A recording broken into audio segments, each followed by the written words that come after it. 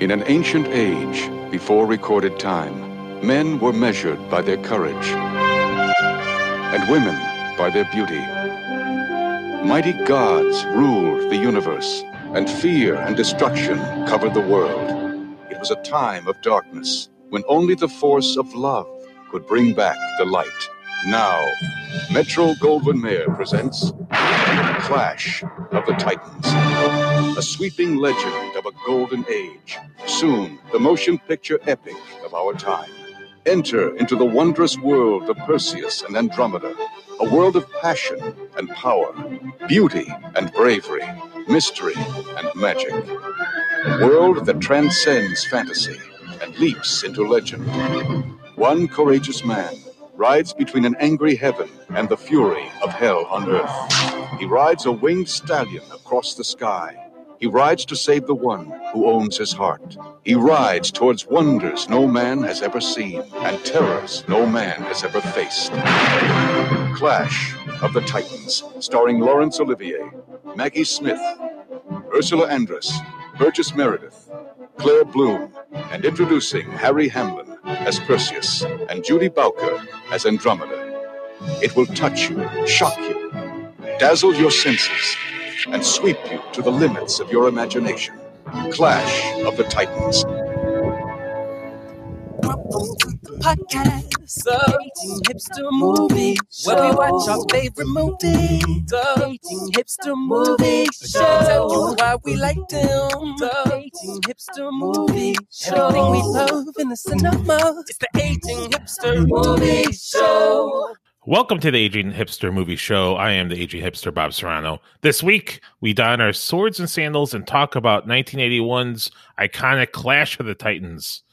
Joining us this week are a Titan panel, if I could so say myself, including the first Titan, fresh from driving across America, is DJ Webmaster Toby Crines. Toby, in the last episode, I told him that I sent you on a journey from the drive across America to take the pulse of the country because I was so worried. How did it go?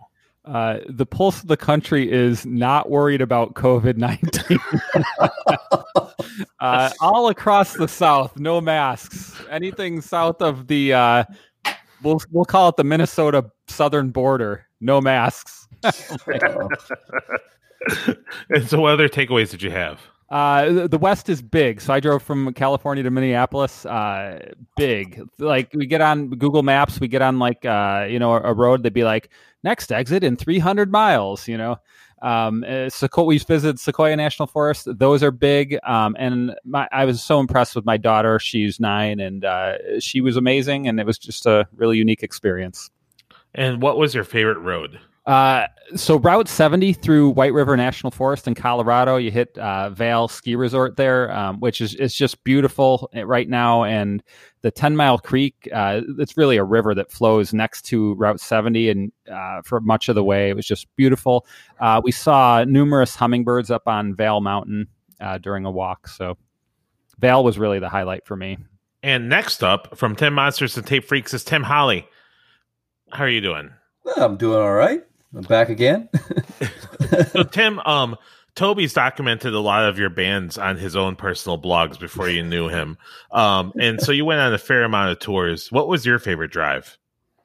I guess I don't know specific roads, but I mean, Utah is a beautiful country to drive through. It's just like so pretty, but you just don't want to stop really. I would say that was definitely always a highlight. Or so the kind of like Southern California was always like some of like the weird rock structures and stuff was always like really cool. Not like driving through Kansas. Right. That's right. That's right. And joining us this week is our special guest, Mark Fichman.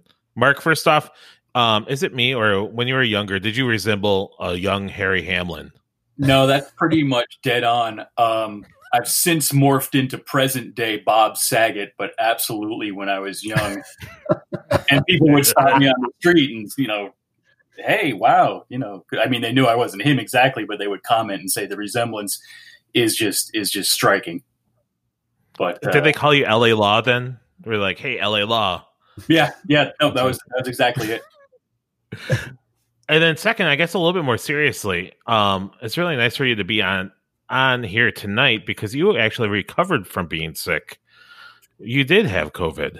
I correct? did. It was about, from start to finish, about a little over a month of various things to deal with, and got back to the office this week, and really it's the first time I feel pretty much 100% like myself again. But it was crazy. So absolutely, if you know anyone that's come down with it, or if you yourself, go see a doctor, get checked out, because there's all kinds of crazy, wacky little things that might show up in your blood work that you are not going to be able to detect on your own if you just try to weather it by yourself. So yeah, but it's good to be back doing fun stuff again. Absolutely. Don't worry, Mark. I heard that it's not a big deal. So you can rest assured. The people in the Lincoln, I still think it's a hoax. Lincoln, Nebraska Walmart would beg to differ that you had it. Oh, God. But I'm really glad you're here. You're right about the South and the mask situation, and it's just heartbreartbing. But what do you? Well, we're seeing the ramifications right now. I definitely live in the epicenter in Texas. Austin and Travis County is a little bit better, but it's pretty tough. It's not just there's just a lot of cases out there, and I know not only Mark but other people. You start hearing more and more people that or people's coworkers and stuff like that, and it's really, really real. But don't worry, the masks don't work, I guess, according to the internet, so it's okay.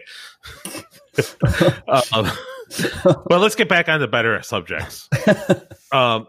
Gentlemen, before we get into the movie this night, I have some exciting news. Now, as you may or may not know, I publish this podcast, and it's available all over the world. We've had people from Singapore listen to it once, and then maybe not listen to it again, and other countries. We're big in Ontario. Big is a relative term. And sometimes people even write reviews. So we got a review this week. It's from Greg Capps. He gave us 4 stars, 4 out of 5 stars, but that's okay because this is an honest review. And he said, a perfect mixture of laughs and facts. Highly enjoyable show to listen to on the daily commute. Thank you, Greg Capps. I don't know Greg Capps. Do you guys know him? No, but I got to ask the question. So, Greg, thank you for leaving this wonderful review. So this is the perfect mixture of laughs and facts, but it's only 4 out of 5. So how can we get Greg to give us a 5? That's what I'm going to be left with here. Well, I have an idea. Greg, please email me at agedhipsternetwork@gmail.com because we're going to bribe you. We're going to send you something. I don't know what it is, but I'm just going to put it out there. I was talking to Tim. He has a bunch of extra stuff like screen printing stuff, extra T-shirts, posters, right? Don't you have? Oh, yeah. We'll send you something. We'll have Mark come over there with his Bob Saget thing and pretend like, it's Full House. He'll call you DJ. We'll have all sorts of stuff. But anyways, it was funny because I totally forgot about it. It just popped up out of nowhere. I was like, oh, I should really try to talk about this kind of stuff. People should leave us reviews and email us because we are so desperate. We will read this and we will keep paying you. We'll suck up large portions of this podcast. Yeah. with all the people that do listen to it, I know you're out there. Katie and Chris, our 2 listeners, email us. We want to send you stuff. And anybody who wants to write a review on Apple Podcasts, rate us, sign your name, and then email it. We'll read you on the next show, and we want to give you something. It might be a shirt, old poster, my old ratty version of Lonesome Dove. So rate us, email us, listen to us, and we will bribe you with just stuff that's all around the house. So the old kindergarten cop VHS. Yeah, exactly. Yes, yeah, VHS. We're just going to send everything. I dare you. I was also going to say we were going to potentially send Bob to your house, and here's a sampling of what you might hear if Bob shows up. I like dehydrated steak. I like ice cream and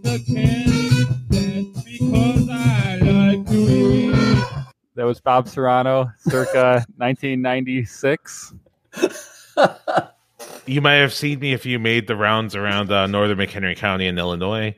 And that was the song The Astronaut, which I don't even think I wrote a second verse. I think it just devolved into swears or something like that. Did you say something about dehydrated beef or something? Yeah. I'm an astronaut in both time and space. Yep. Dehydrated steak or something. Hello there in TV land. There was a second verse because it had hello there in TV land or something. Yes. Yeah. But there was like second sentences, but then verses kind of trailed off. Right. That's but true. Yeah, I will play music for you. Toby will go and play music for you. Toby has a lot more music, and he can play like the guitar or something like that. So, anyways, please email, rate, review, share, all that kind of stuff. Thank you so much. What's the email? Oh, aginghipsternetwork@gmail.com. aginghipsternetwork@gmail.com. Got a Facebook group, the Aging Hipster Network. There's the aginghipsternetwork.com. Yeah, all sorts of stuff. We're all over the place. So, Toby, did you have a segue? Yeah, we're gonna segue now into the movie. Don't worry about the day. This is our attempt to segue. Tim, what did we watch this week? We watched the 1981 classic Clash of the Titans. As the IMDb description says, it's Perseus must battle Medusa and the Kraken to save Princess Andromeda. That is a pretty trimmed down version of what the plot is. But, missing a few things, but I guess it gets there. Directed by Desmond Davis, written by Beverly Cross, and it stars Sir Laurence Olivier, Harry Hamlin, Claire Bloom, Burgess Meredith, a whole other cast of characters. And it was released June 12th, 1981, with a budget of $15 million, which is actually the largest budget that Ray Harryhausen ever had, and it's actually this budget is more than all of his previous budgets combined, which is complete insanity. But anyway, I'll get into that. So it grossed $41 million, and then it says cumulative worldwide gross is also $41 million, but that is definitely wrong because it did really well in Europe, I know.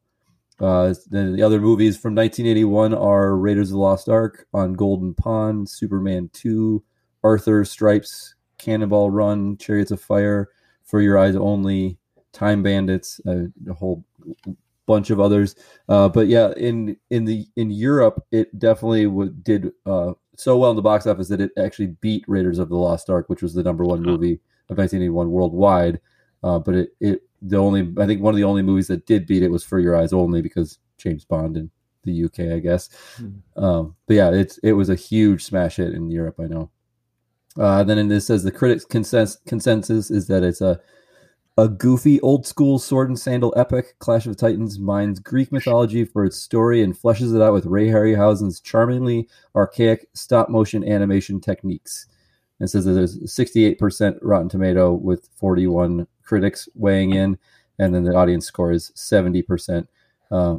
That's got to be a little bit skewed because I think the critics were a little bit more harsh on it back in the day. I think the audiences loved it and the critics were panned it. I think sometimes Rotten Tomatoes takes like an aggregate. People rate stuff again, and right. So it's not all stuff back then. So before we get into the rankings, did you have any production tidbits? Well, yeah, I guess I want just covering Ray Harryhausen a little bit. And people probably know that name, I would assume, or would definitely know his work if they saw it. He's a special effects master of stop motion. Previous to this, he did Jason versus the Argonauts and Beast of 20,000 Fathoms, and tons of great kind of 50s, 60s sci-fi B movies stuff, but just like really set the bar for what effects could be and influenced multiple generations of people with his effects work. But previous to this movie, this is actually his final movie he did before he retired. But previous to this, he would do every single bit of it. So he would storyboard it and draw out the scenes, sculpt, pull the molds, and do all the animation entirely himself with no help, that's crazy to me. If anybody knows anything about stop motion, such a long like process. But in Clash of the Titans, because there was so many effects sequences, he actually had a cot next to his workstation and would just sleep there and get up and then just keep working. He like just didn't leave for days, and then he ended up having to bring in help. And so he did actually have assistance on this film because there was so much to do. But he definitely he was an innovator and it like changed how this stuff was done. Definitely like was pushing the kind of technology, and so much so that he worked with like Kodak, and different film stocks were developed specifically for him so he could do certain types of rear projection, and so that he could do his own perforations on the film itself and the film stocks. I think to me it stands up so well. I mean, it definitely has a look to it, but it's such a unique and such an amazing work. So Ray Harryhausen, complete legend. And then on top of that, we were talking a little bit before we jumped on, but there was a toy line, which is pretty amazing, that came out back in the day. There was a handful of characters, but Bubo never got a figure made because the toy line did not sell very well, but that was because at that time period, 1981, Star Wars dominated the toy shelves, and so much so they had these toy shops sign contracts that they would give them X amount of space, and so it basically made it so that Clash of the Titans like figures and stuff couldn't be sold in certain toy shops because they just didn't have the space for it anymore because Star Wars was filling up the shelves so much, and so it was considered a failure, even though it did sell well where people could find it, and hilariously enough, the Pegasus horse was actually just pulled from a Barbie horse mold. They just slapped some wings onto the Barbie horse, which is pretty amazing. And then the last thing I found was, I have a whole bunch more stuff I'll sprinkle in, but the last thing I found that was really interesting was the score. Originally, they had a temp score that they were working to. That was a piece of music done by Richard Strauss, and so they had been working and animating to that so much that they got like what is considered like temp love. Like it happens a lot in productions where the temp music is they get so tied to it that nothing that any composer can bring will ever get to where they want it to. One of the most famous cases of that is from 2001: A Space Odyssey. Alex North did a whole like composed music for that entire film to only have it just thrown out completely to just them using the temp music, which was probably the right move, honestly. But and in this case, it might have been the right move too, because John Barry actually did some music for this film. John Barry, most famous from doing all the James Bond scores, and around the same time period, he did like the Black Hole music and stuff like that. But he did a bunch of music for it, and then they threw it out and actually went with Lawrence Rosenthal, who did an amazing job, but really just aped what the temp music that they were doing or using. So I was found that really fascinating. But if people want to hear the John Barry music, that has actually been unarchived by the Ray Harryhausen Institute in the UK, and they play some of it on one of their podcasts. They have actually a podcast all about just Ray Harryhausen and all of his legacy. So I thought that was really fascinating. That is definitely. Thanks a lot, Tim. Anything else before we get into what we thought? The Barbie mold story reminds me of Stinkor on He-Man. They used a mold from a different character and they just made it stink. Merman. Yeah. Merman, and painted it. I remember that because I remember seeing figure in stores and I'm like, this seems a little like, oh yeah, they just I think I have this one.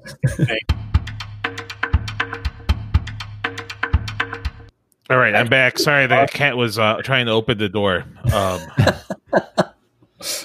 And let's get to our own cat, Mark Fichman. What did you think?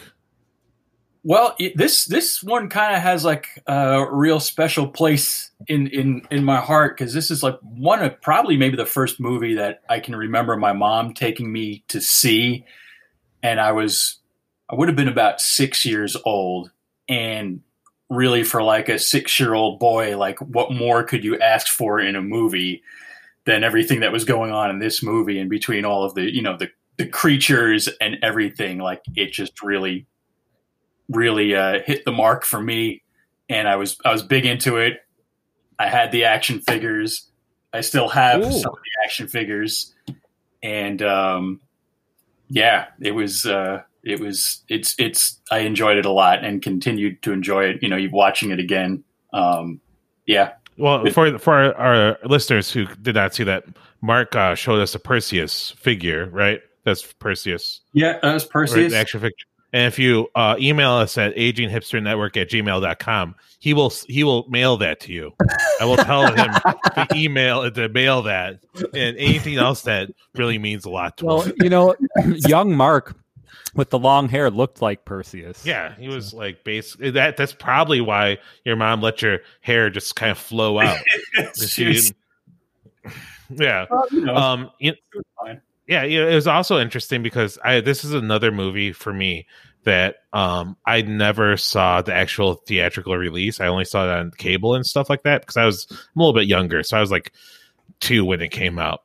And I didn't realize that there's nudity in here either that I totally missed. Yeah, it was in the beginning with Danae, and like where her and Perseus were in a nudist colony, like walk around, like showed little boy butts and like all that kind of stuff, which is very interesting. Don't forget there were 2 bath scenes later where you see naked girlfriend.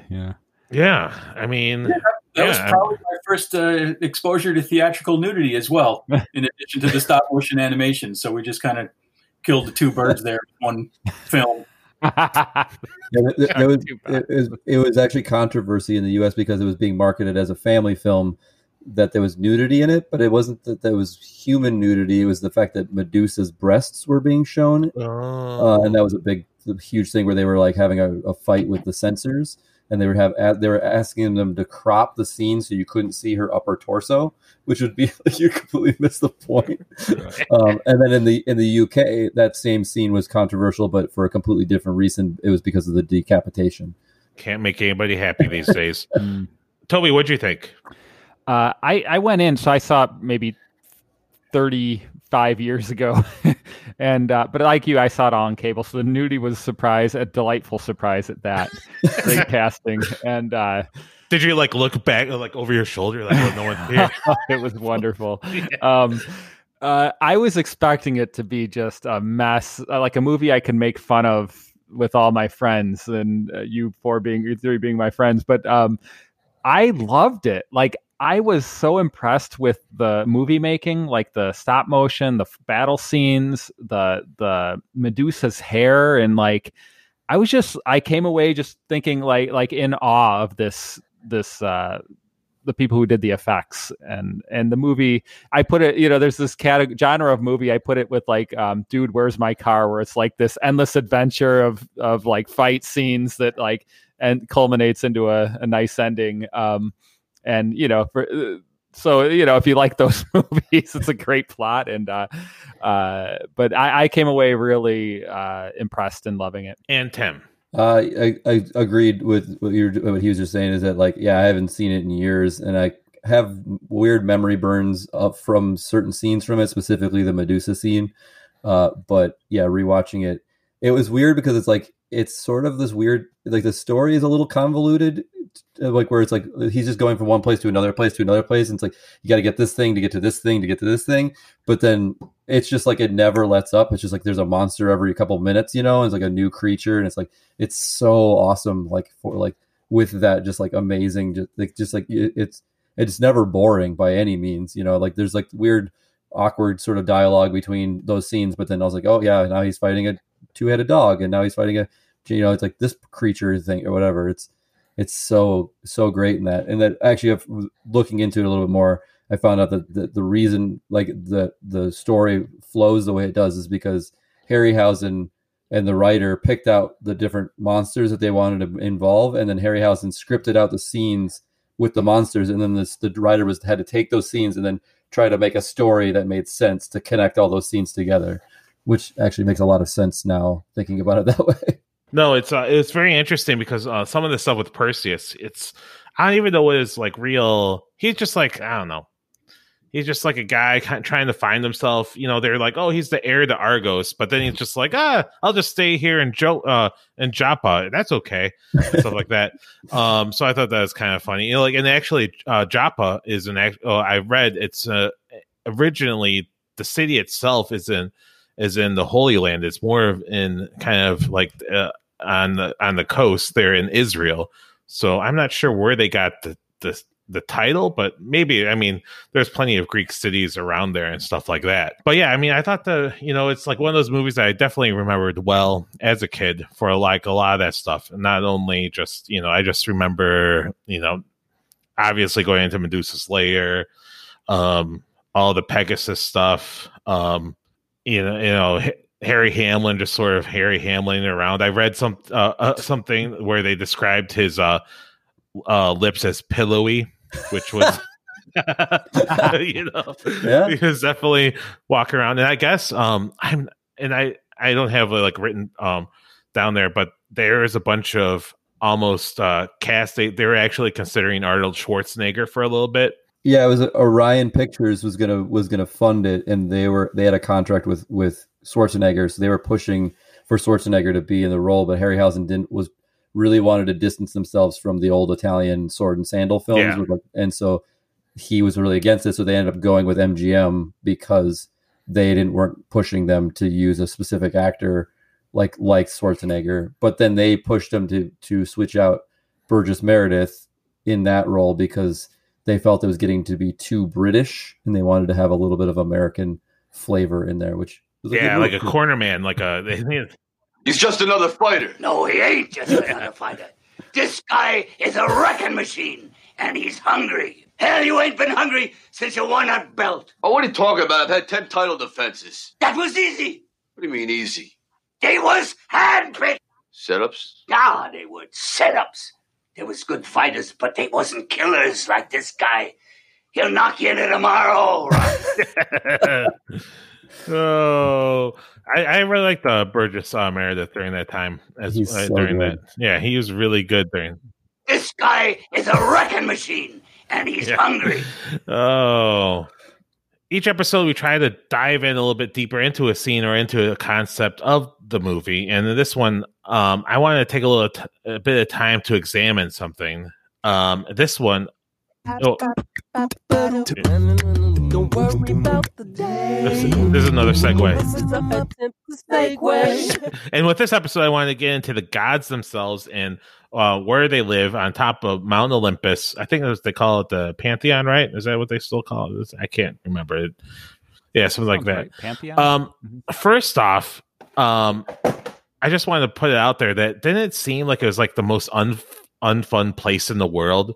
There's no chairs, there's nowhere to sit, and just everyone just like standing around like waiting for Zeus to turn around and they'll all start shit talking.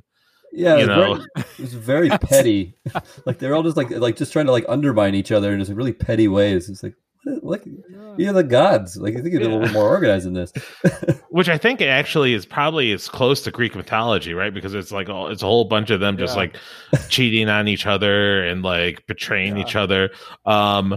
One thing that I thought was interesting was Laurence Olivier hated this movie. He thought it was just beneath him, but they paid him a lot of money to come there, which I think was like $300,000 for a week. So he's there for only a week, and they got all this kind of stuff. Very similar to another famous British actor in the original Star Wars. Alec Guinness. Yeah, another person that cleaned up and while he was talking shit about like an American movie or something like that. So what did you guys think about the gods? Did you like which gods did you think were like really sucked? Like if you're there, who would you really try to bring down? Mark. I thought Zeus kind of sucked a bit, for being supposedly the guy that's running the show up there, and just all his little weird extracurricular activities. He's changing into animals, to go down to Earth to bang Earth chicks, and like, it's not a guy you want to really look up to. And of course, a lot of that stuff was sort of lost on me when my 6-year-old self saw this movie. I got the part that Zeus was Perseus's father, but the whole of how that came to be didn't really cement until later. And did a little reading in high school on Greek mythology. It's like, oh, he transformed into a golden shower, I think it was. Which now that I say it out loud, that's other layer of stuff going on. But His golden shower is different from. It was literally a shower of literally gold. what he did. So yeah, not a Zeus fan. Yeah, there are a multitude of different things that Zeus turned into to seduce women. Bull. Yep, there's a bull. That was Europa. Can anybody just name a random animal, because he probably turned into it? Aardvark. Probably, but this isn't on here. Other things that are interesting is there was the bull. There was a flame of fire, which is interesting. A goose, a vulture, which I mean, this sounds like a goth girl. He found a swan and a star, a lapwing, and just a shower. He's just like, I'm just going to turn into rain.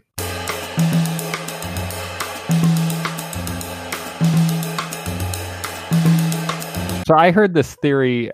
This was from somebody who's very religious. This is what they believed. I was like, how come Moses lived to be 800 years old? That doesn't make sense. And she's like, well, you got to understand. Back then, there were way fewer people on Earth and less germs, and so it could be in this room up on Mount Olympus. They have everybody on Earth in clay figure, and maybe it only took up one room. I guess that's one way to look at it. It could be also like Pee-wee's Playhouse. What's the window he looks in where all the toys are at the toy room or whatever, and the wall moves. I mean, we saw cities with more people than were on that wall, though. That's true.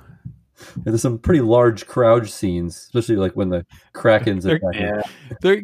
It's possible there are other rooms. Those are just the important figurines, the real collectible ones, and then the rest of them kind of off in a box somewhere. Well, and as long as we're on the topic, like he had that one arena, maybe there's other arenas in other rooms. He's got other play sets. They would have like some better like dioramas and things to play with the figures, and it's just like everything that happens in this one, That's just his favorite play set and his favorite figures. Right, and all the other gods have to follow him around as he plays with his dolls. And he doesn't keep them locked up. Like anyone can just grab them and like do their thing. Yeah. Like when she leaves, she takes Perseus and like, we're going to put him on the beach somewhere. Yeah. And right. It's all very, very vague as to how, you'd think there would be like a sign out sheet, like if you want to make it bigger, you have to go put your name and the date. So if they want to go back and look who signed out, he's clearly going to notice. Like he's going to come back and like, oh, there's a space where there's a figure missing, right? Like, hey, where'd you put my figure? Come on, guys. Somebody's been playing with them again. So if you guys had to choose one of the guys to be your deadbeat parent, who would it be? Toby. I would take the Poseidon. I think because he controls the Kraken cage. Also the water. Like that. That's the most important thing about if you're going to start a city. You need water. Tim, what do you think? Yeah, I was going to say Poseidon too, guys, just because I love the Kraken so much. Which the Kraken is not actually a Greek Titan at all. It's actually Scandinavian. I was gonna say I didn't think it was, but I was like, oh, maybe I don't know enough about mythology, so. The Titans are people like Atlas and and Medusa wasn't a Titan either. She was Greek, but she was a Titan. But they just really like the title. Maybe I don't know. They just got to stuff it in there. Well, like I was saying, like the writer was a historian, but Harryhausen was like really like, oh, I want to use this character. I want to use this character. So they wrote a bunch of scenes. They're like, okay, let's just mash them all together and make it fun. Yeah, you can't not put the Kraken in there. I mean, how about you, Mark? Who's your deadbeat godparent? Hephaestus, the guy that built the Bubo, the mechanical owl. Oh, pretty good. Yeah, the maker parent. I absolutely wanted my own robot because it was the early 80s and that's what all kids wanted. And of course, now as we head closer to that being like a reality, it's all completely horrifying. And I'm just like, no, get this away from me. But back then I would have picked the mechanical owl guy. And how about that? That was what's her name? Like one of the Greek goddesses just sticking it to Zeus because he's like, send your owl. And she's like, I couldn't possibly make a mechanical owl. And then is he just not going to notice that it's not a real owl? Like, Zeus is like, okay. Yeah, maybe the problem is that Zeus just doesn't really follow through at all. Like he's just like doesn't care. Yeah. I thought you said send a owl. And it's funny. It's like it's sort of like with Zeus. Like when Perseus gets sent and he's all upset, it's like, why don't you just move him back? He's like, oh no, there's nothing I can do now. Like, you got me.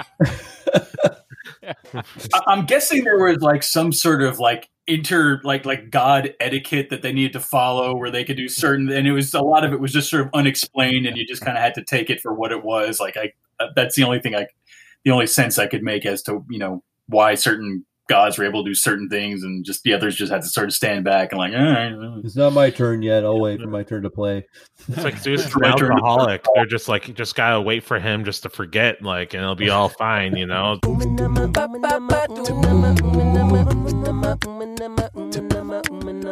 Well, let's get into some more questions in the movie. What is your guys' favorite movie moment? Let's start off with you, Tim. Like I said, the one that I remembered from being as a kid was the Medusa scene. That scene is like, it's so cool, and it's just like the way it's shot and the way like the action plays out. Another fun tidbit was that when she crawls out originally, when you see her, he actually like that was him recreating a scene that that Harryhausen was affected by in the Todd Browning movie Freaks. It was like one of the legless characters in Freaks crawling through the mud. That was like what he was like envisioning when he was like creating that sequence when we first see her. And then the lighting effect in how that was done was that every single shot of the stop motion sequence, he had a light next to the set with a cellophane with different colored lights on it, and he would just slowly shift it each time he like click the camera just to give that flickering kind of fire effect, which just like is so effective. Oh wow! Yeah. How about you, Toby? I was thinking the vulture with the cage. I remember that. Like, how scary is that? Like, a vulture can come with a cage and take you away in your dreams. Yeah, and I forget. So he took her to this place, just the soul of her, right? Yeah. So right. Calabas could just like give her like a necklace, right? Well, it would be like each riddle for each day, right? Oh, that's right, the riddle. Yeah. I wouldn't want to get married that bad to answer any riddle. Like, I was easily dissuaded. How about you, Mark? What was your favorite part? Yeah, I'm going to agree with Tim. The Medusa sequence when they visit her lair, to see that on a big screen as a 6-year-old kid at the time, it was actually kind of scary, and just the way they did it with, again, the lighting, and just the way that the stop motion characters tend to move. They have this really sort of kind of little herky jerkiness about them, and it just worked so well for that character. It was like really haunting, and just it made a big impact. So that when I think of that movie, I think about that scene specifically a lot. So it's the Medusa scene. So Tim, do you think like a lot of these Ray Harryhausen effects, do they just still hold up in your point of view?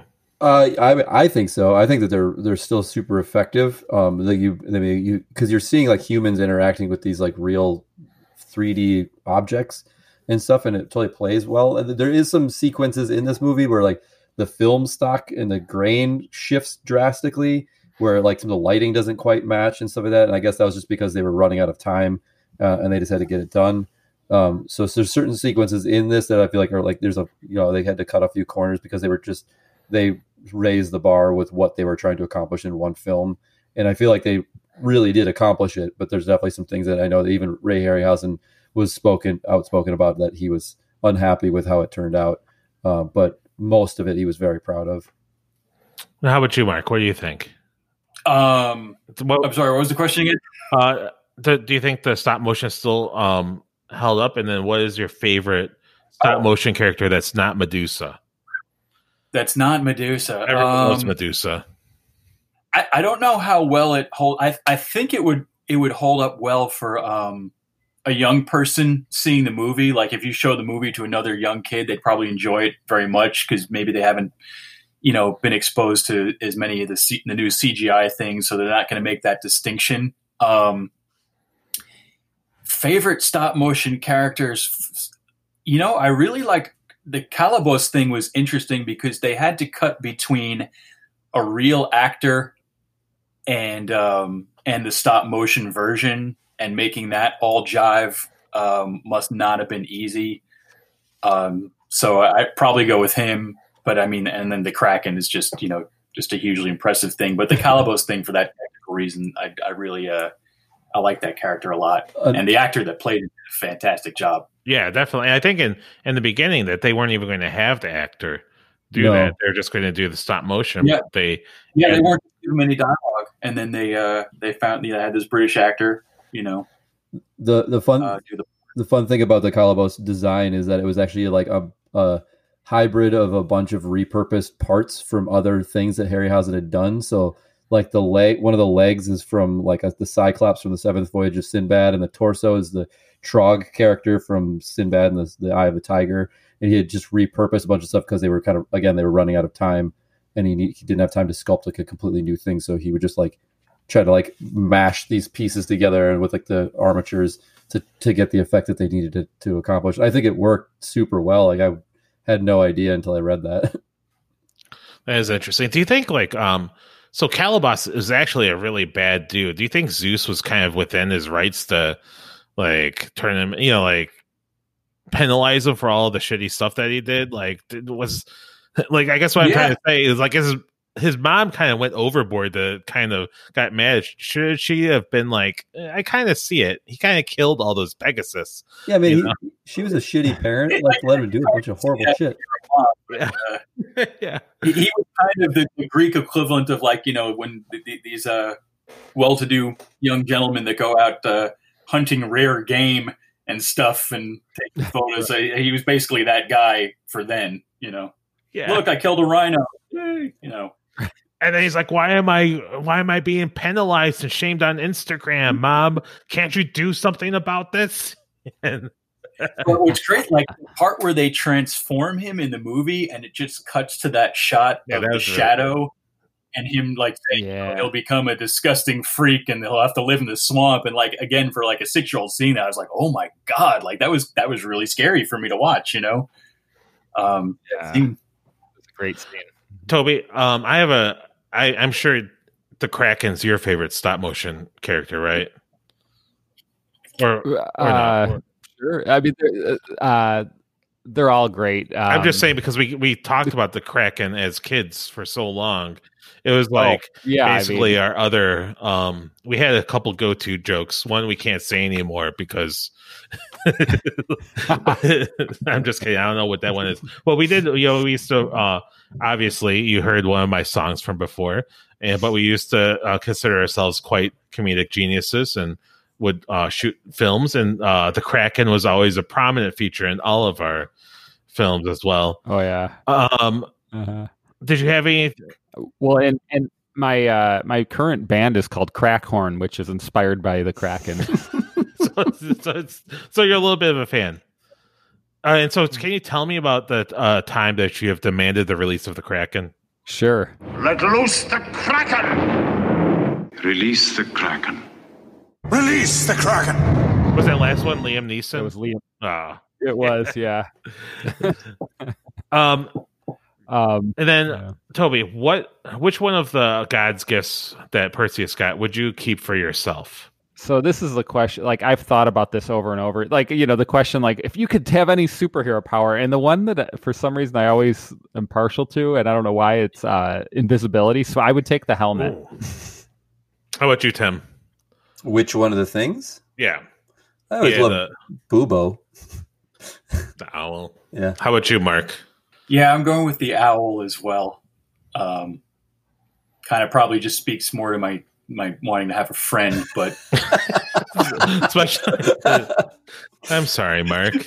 There's none of the story. That's not going to be. It can't be your friend. The shield, but the owl. You can hang out, right? Watch a movie. You know that there's actual apps out there developed by the Japanese that pretend to be your friend and or significant other, right?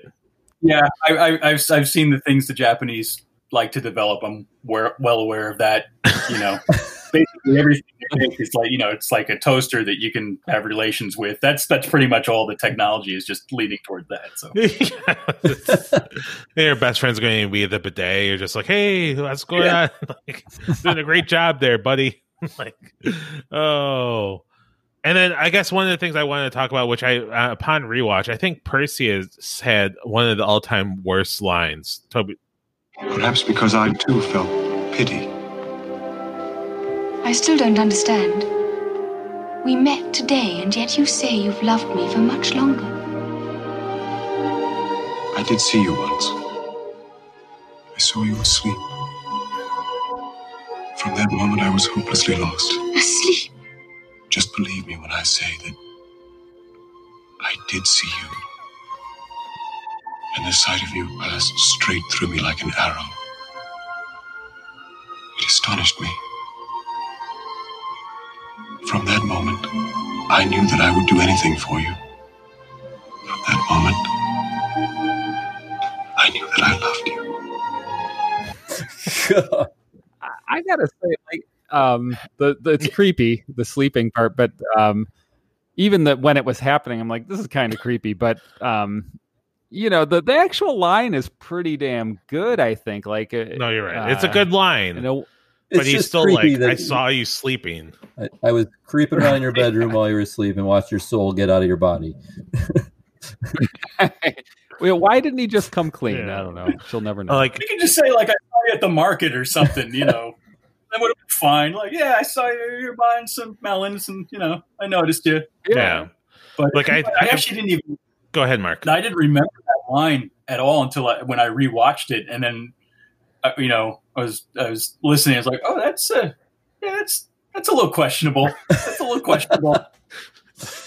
Yeah, he's just like, yeah, I snuck in with my like if it was Toby, like with his helmet of invisibility, and snuck into the bedroom and just watched you sleep.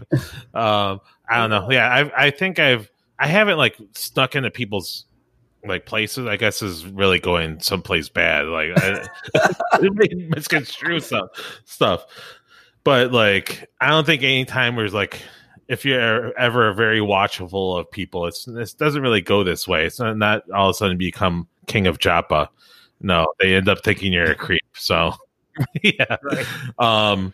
But yeah, it just seems like Perseus, he is really trying, man. He's just really trying to seal the deal, and he will do anything to get to that point. Kill Medusa, kill the Kraken, and all that kind of stuff.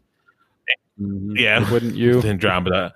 But any other things that we want to talk about the movie before we get into some trivia? And I wanted to ask a question because you guys know a little bit more about the mythology thing, but the team that he goes into Medusa's lair with, they all have shields, and each of the shields have a different symbol on it. Did you guys notice that? Like, one of them's like a griffin, one of them's like a Pegasus, and one of them's like a flying like boar or pig. Yeah. Like, do you know what that represents, or is that like just like cool art design? I think it's just art design. I don't know if there's like a flying pig. Yeah, it's pre-Hogwarts, so you know. the pig threw me. I was like, "What? There's a flying pig on that guy's shield. What is happening?" I guess in the novel, because they had the novel Clash of the Titans, like all those guys had names and stuff. They only had the I don't know, the ginger captain have a name on this one, but yeah, in the book they all had names and they all talked and stuff. Okay, yeah, I was going to say the novelization. Actually, I did find out it was Alan Dean Foster wrote it. Oh, wow. He's the guy who did all like the Star Wars Extended Universe stuff. Like he wrote Splinter in the Mind's Eye and a bunch of like fan favorite novels and stuff. So that's pretty awesome that he was the one who did the novelization for Clash of the Titans. Don't worry about the day. This is our attempt to segue. All right, let's get into some 1981 trivia and Greek. Well, no, actually, I didn't put in Greek trivia. 1981.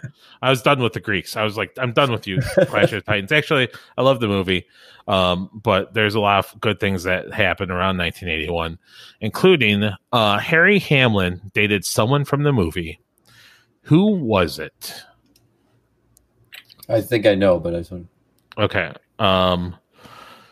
I don't know how to do this. Mark, did you want to make your guess? It was in fact Maggie Smith. It wasn't.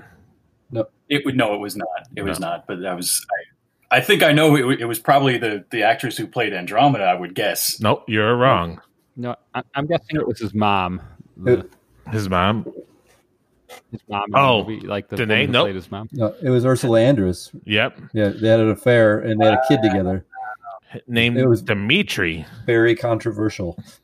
So Tim gets 1 point. Good job, Tim. Got 1 point for that. Yeah, and they actually, I think, they were together for many years. She was at least 10 years older than Harry Hamlin. Harry just turned 30. Yeah, she was a Bond girl, right? Yeah, she was a Bond girl.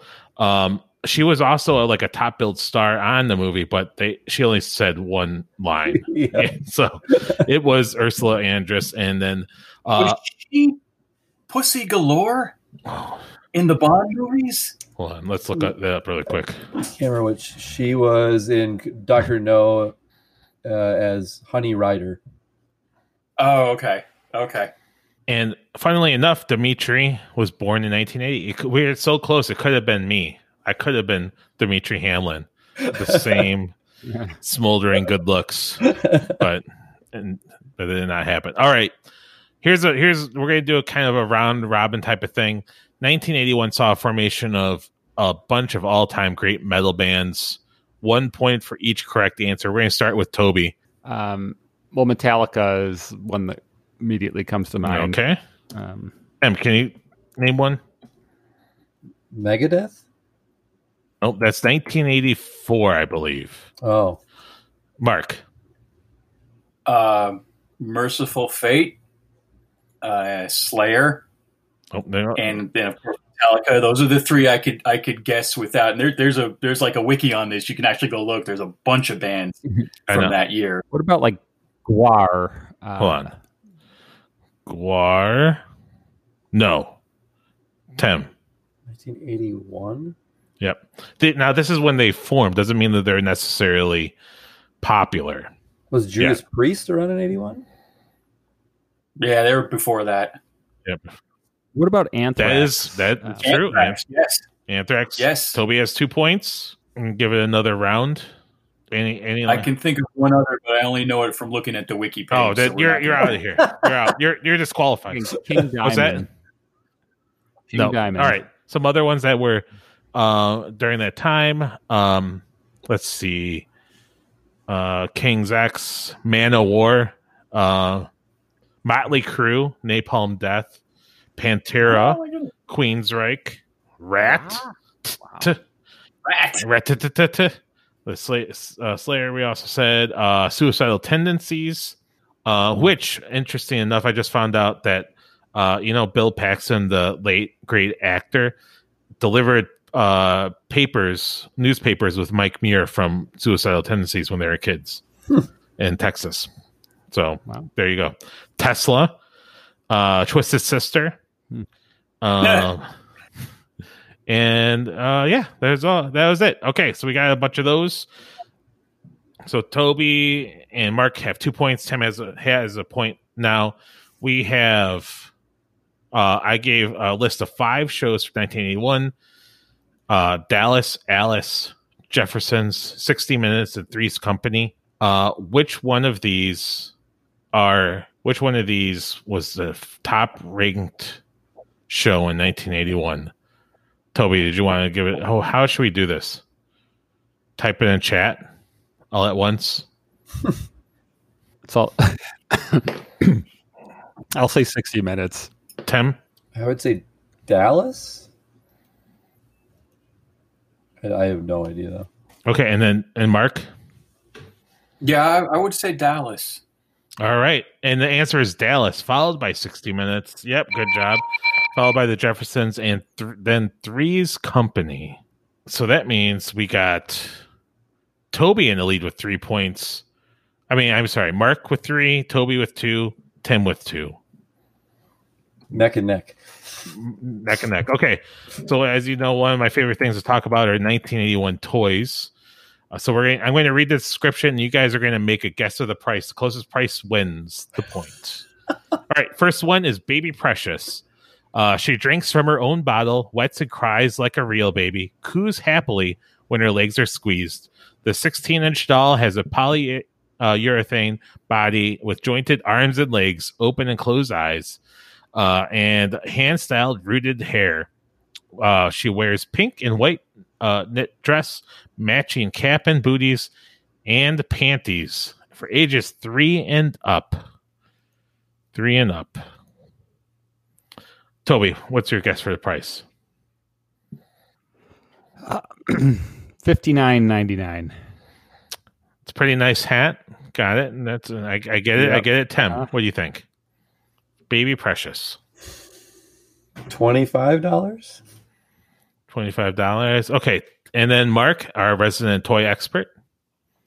Oh, geez. What do you think? Can't see how big the doll is, like in perspective 16 to something inches. else. Oh, does it say? Oh, 16. $9.99. Oh, and the answer is $13.99. So Mark is the winner of that point. Mark takes a pretty formidable lead.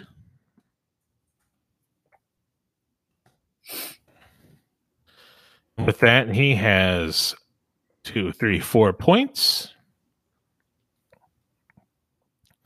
The next one up is Crib Soft Gym. So if you are worried about the kind of muscle mass that your baby has or does not have, get the Crib Soft Gym. It is a sturdy air-filled exerciser containing 4 activities: soft grip squeaks when squeezed, handles that can be grasped, playful poo jumps with every tug, and jingling balls roll and bounce. Mark.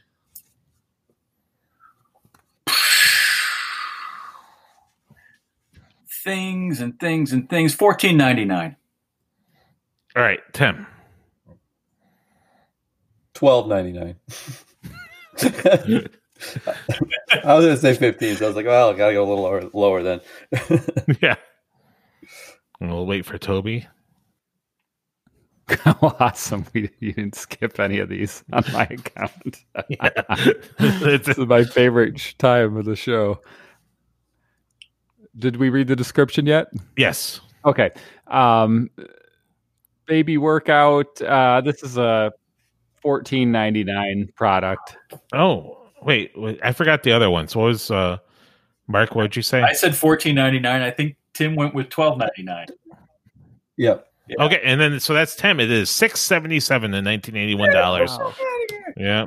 Oh my goodness. Oh man. Okay. That's next one. $14.99 in today's dollars. Exactly. Yeah. This one I thought was pretty crazy. The Crazy Clone Factory. Now your child can clone his own fingers with a molding toy. Mix green material with water, place finger in mold for a few minutes, then mix second batch using flesh tone mix and pour into original green mold. In a few minutes, remove cloned finger with a soft, weird skin feel. Ugh. Also make copies of toes and other objects. Uh-oh. Yeah. Including mixes, cloning pot, mixing cauldron, measuring wand, and finger iron. I wonder what people really made it out of. Oh, so all yours for the Crazy Clone Laboratory from Kenner. Mark. $19.99. Tim. $4.99. Oh. Toby. $3.99. Oh, you could get this for $7.79 for your own. You can clone stuff like your hands and a finger. I'm sure people clone a lot of fingers. So the mold making kit was $1 more than the crib play set thing. Chemicals are very cheap, I guess. And the last one, the Sport and Shave Ken. Water-soluble ink pen gives Ken a beard. Shave it with a wetted foam-edged razor. Splash on the aftershave and run a comb through his hair. Doll has rooted hair, posable wrists, straight legs, and a hand that grips. Includes tennis outfit, jogging gear, and grooming gear. All right, so this is obviously coming from Mattel. Sport and Shave Ken. Mark, you could have your own Ken doll and with his jogging gear and tennis outfit and the hand that grips Barbie's and then won't let go as he's jogging around and watch Barbie greenhouse while she sleeps. And yeah, exactly. $4.99. $4.99. Tim. $9.99. Toby. $6.99. This is going to be Toby. It's $7.94. $7.94 for Ken, who could be like, "That wasn't me in your room that night. He had a beard, but now I do not have a beard because I can shave." Let me see. So that means Toby gets a point. So Tim has 3. I think we have a tie. I think everyone has 3 points. Sure. No, Mark has 4 points. Yeah, so Mark wins. Ding, ding, ding. Mark, for that, you get a Perseus doll from yourself that you could just mail it to yourself. So you lucked out there. Yeah. All right, you guys. Let's get into our last part, the ranking system. So for this, we are ranking and objectifying our heroes and our villains during this time. The first one is going to be our hero, Perseus himself, L.A. Law's Harry Hamlin. And Mark, we are ranking on 3 distinct categories for him: the overall beefiness, charisma, and hair. And for the villain, I figured that we're going to do Calabas. And we are going to be ranking his competency, his organizational skills, and his clothes/accessories during this time. Previously, I was using the Kevin Sorbos scale, which I figured out that there's a lot of rather distasteful things he's been posting lately. So I'm going to have to find another one. I think I might call it the Dolph Lundgren scale for reasons we'll find out next week in Master of the Universe. So how many Lundgrens for each of them? It's on a scale of 1 to 5. So let's start off with you, Mark, as our esteemed special guest for this. Let's talk about young Perseus. First up, his overall beefiness. Overall beefiness, we'll give him a 3. We'll give him a 3. Yeah. He was definitely in shape. You know, he wasn't at Schwarzenegger levels, but you know. They said that they liked him because they're like, well, a lot of the Greeks were just more athletic. They weren't just like big hunks of granite, like, you know, Arnold and stuff like that, like Mark, or like what Tim was saying earlier. How about charisma? I maybe give him a 2 on the charisma. Yeah. Kind of dry. Kind of dead. Yeah. He kind of was just like hanging out in people's bedrooms a whole lot. I saw you. Didn't say a lot. And hair. I think we're going to give him a 6 on the hair, even though it only goes from 1 to 5 because the guy had it on lockdown with the hair. I mean, it was just incredibly impressive. We'll give him 5 Lundgrens for 5 Lundgrens for hair then. That's the kind of hair that wins elections. That was like some serious hair. Yeah, that was some great hair, definitely. How about you, Toby? What do you think? I have him 3 on the beefiness scale, 1 on the charisma, and 5 on the hair. And Tim? I was gonna do 3 on beefiness. Yeah, more like 2, I guess, on charisma. And yeah, I think 5 on the hair. Colette pointed out when we were watching it that I know, Mark, you said that you looked like Harry Hamlin, but she was saying that he looked like a young Michael Ian Black in a wig. And I was like, I couldn't not see it after that. And I was like, oh man. Oh man. And I think I'm also going to give him a 3 in beefiness, 2 for charisma, 5 in hair, which gives him a total aggregate score of 3.25, which puts him in the lead. He beat Alex Rogan from The Last Starfighter who had the 3 points last episode, and Dar from the Beastmaster had 2.67. So right now in the lead is Perseus and his pillowy lips. He is now first. Let's get into. Go ahead, Tim. Would you say that Dar was more creepy than Perseus? I think it's like Yes, because Dar was actually like using his animals to entrap and attack women, including his cousin Kiri.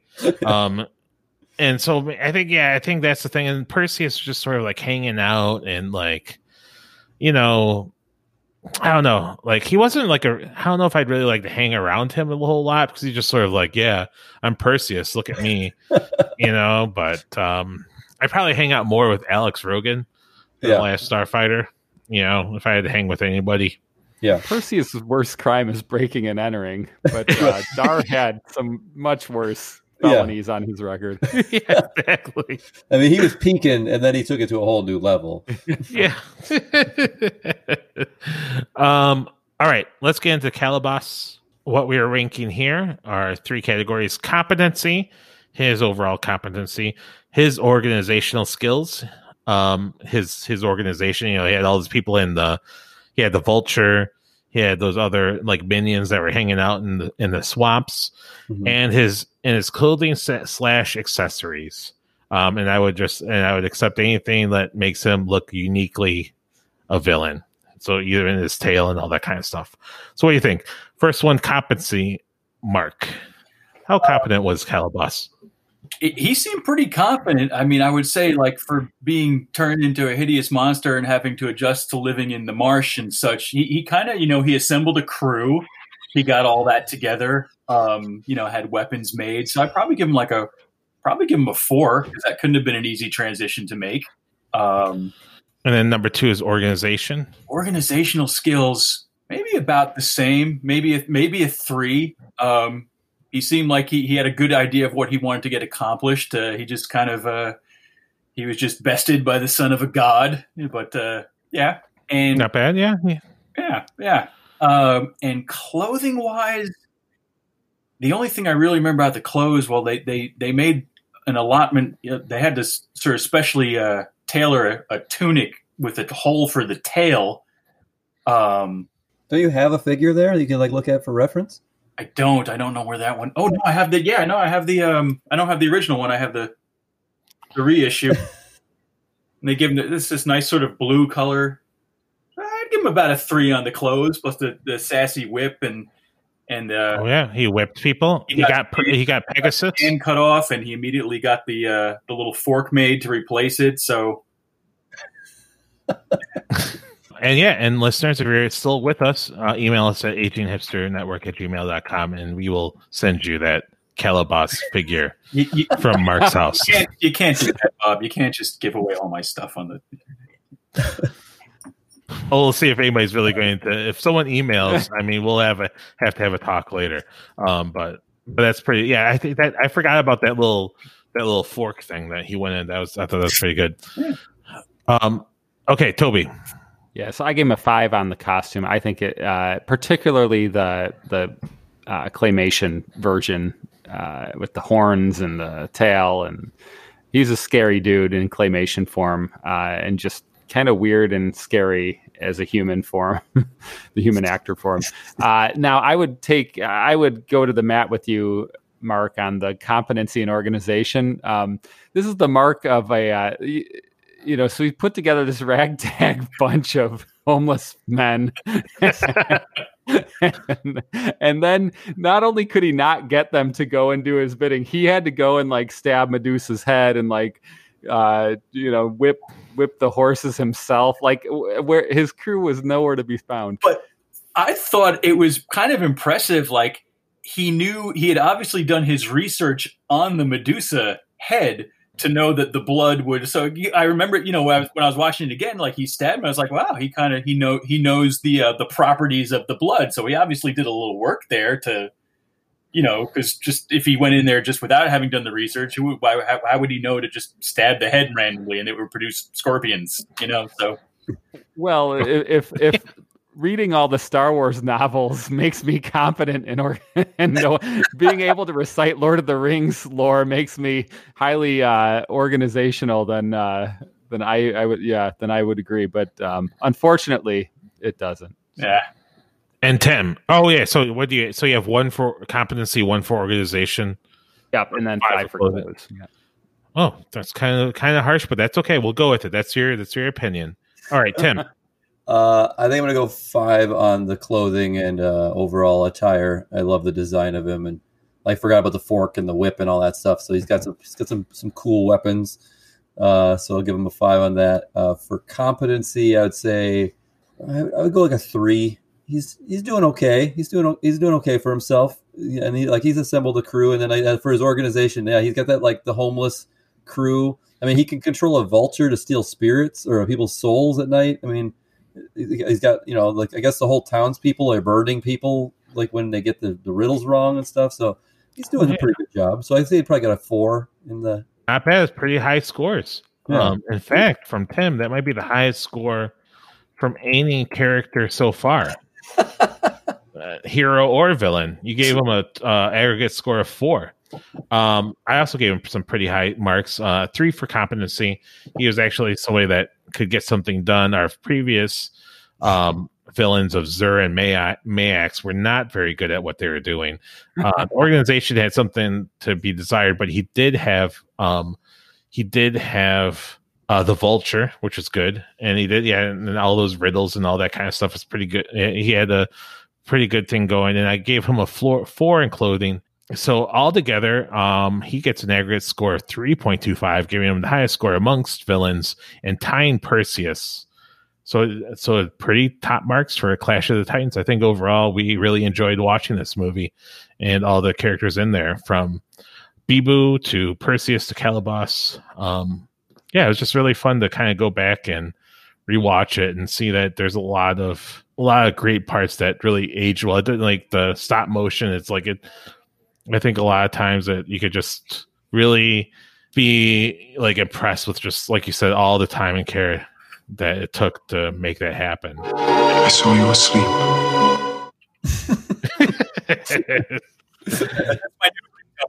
Anyways, thank you so much for listening to the Aging Hipster Movie Show. This show was written by Bob Serrano, Toby Crines, and Tim Holly. Produced and edited by Bob Serrano. The theme song was written by Kid Mental.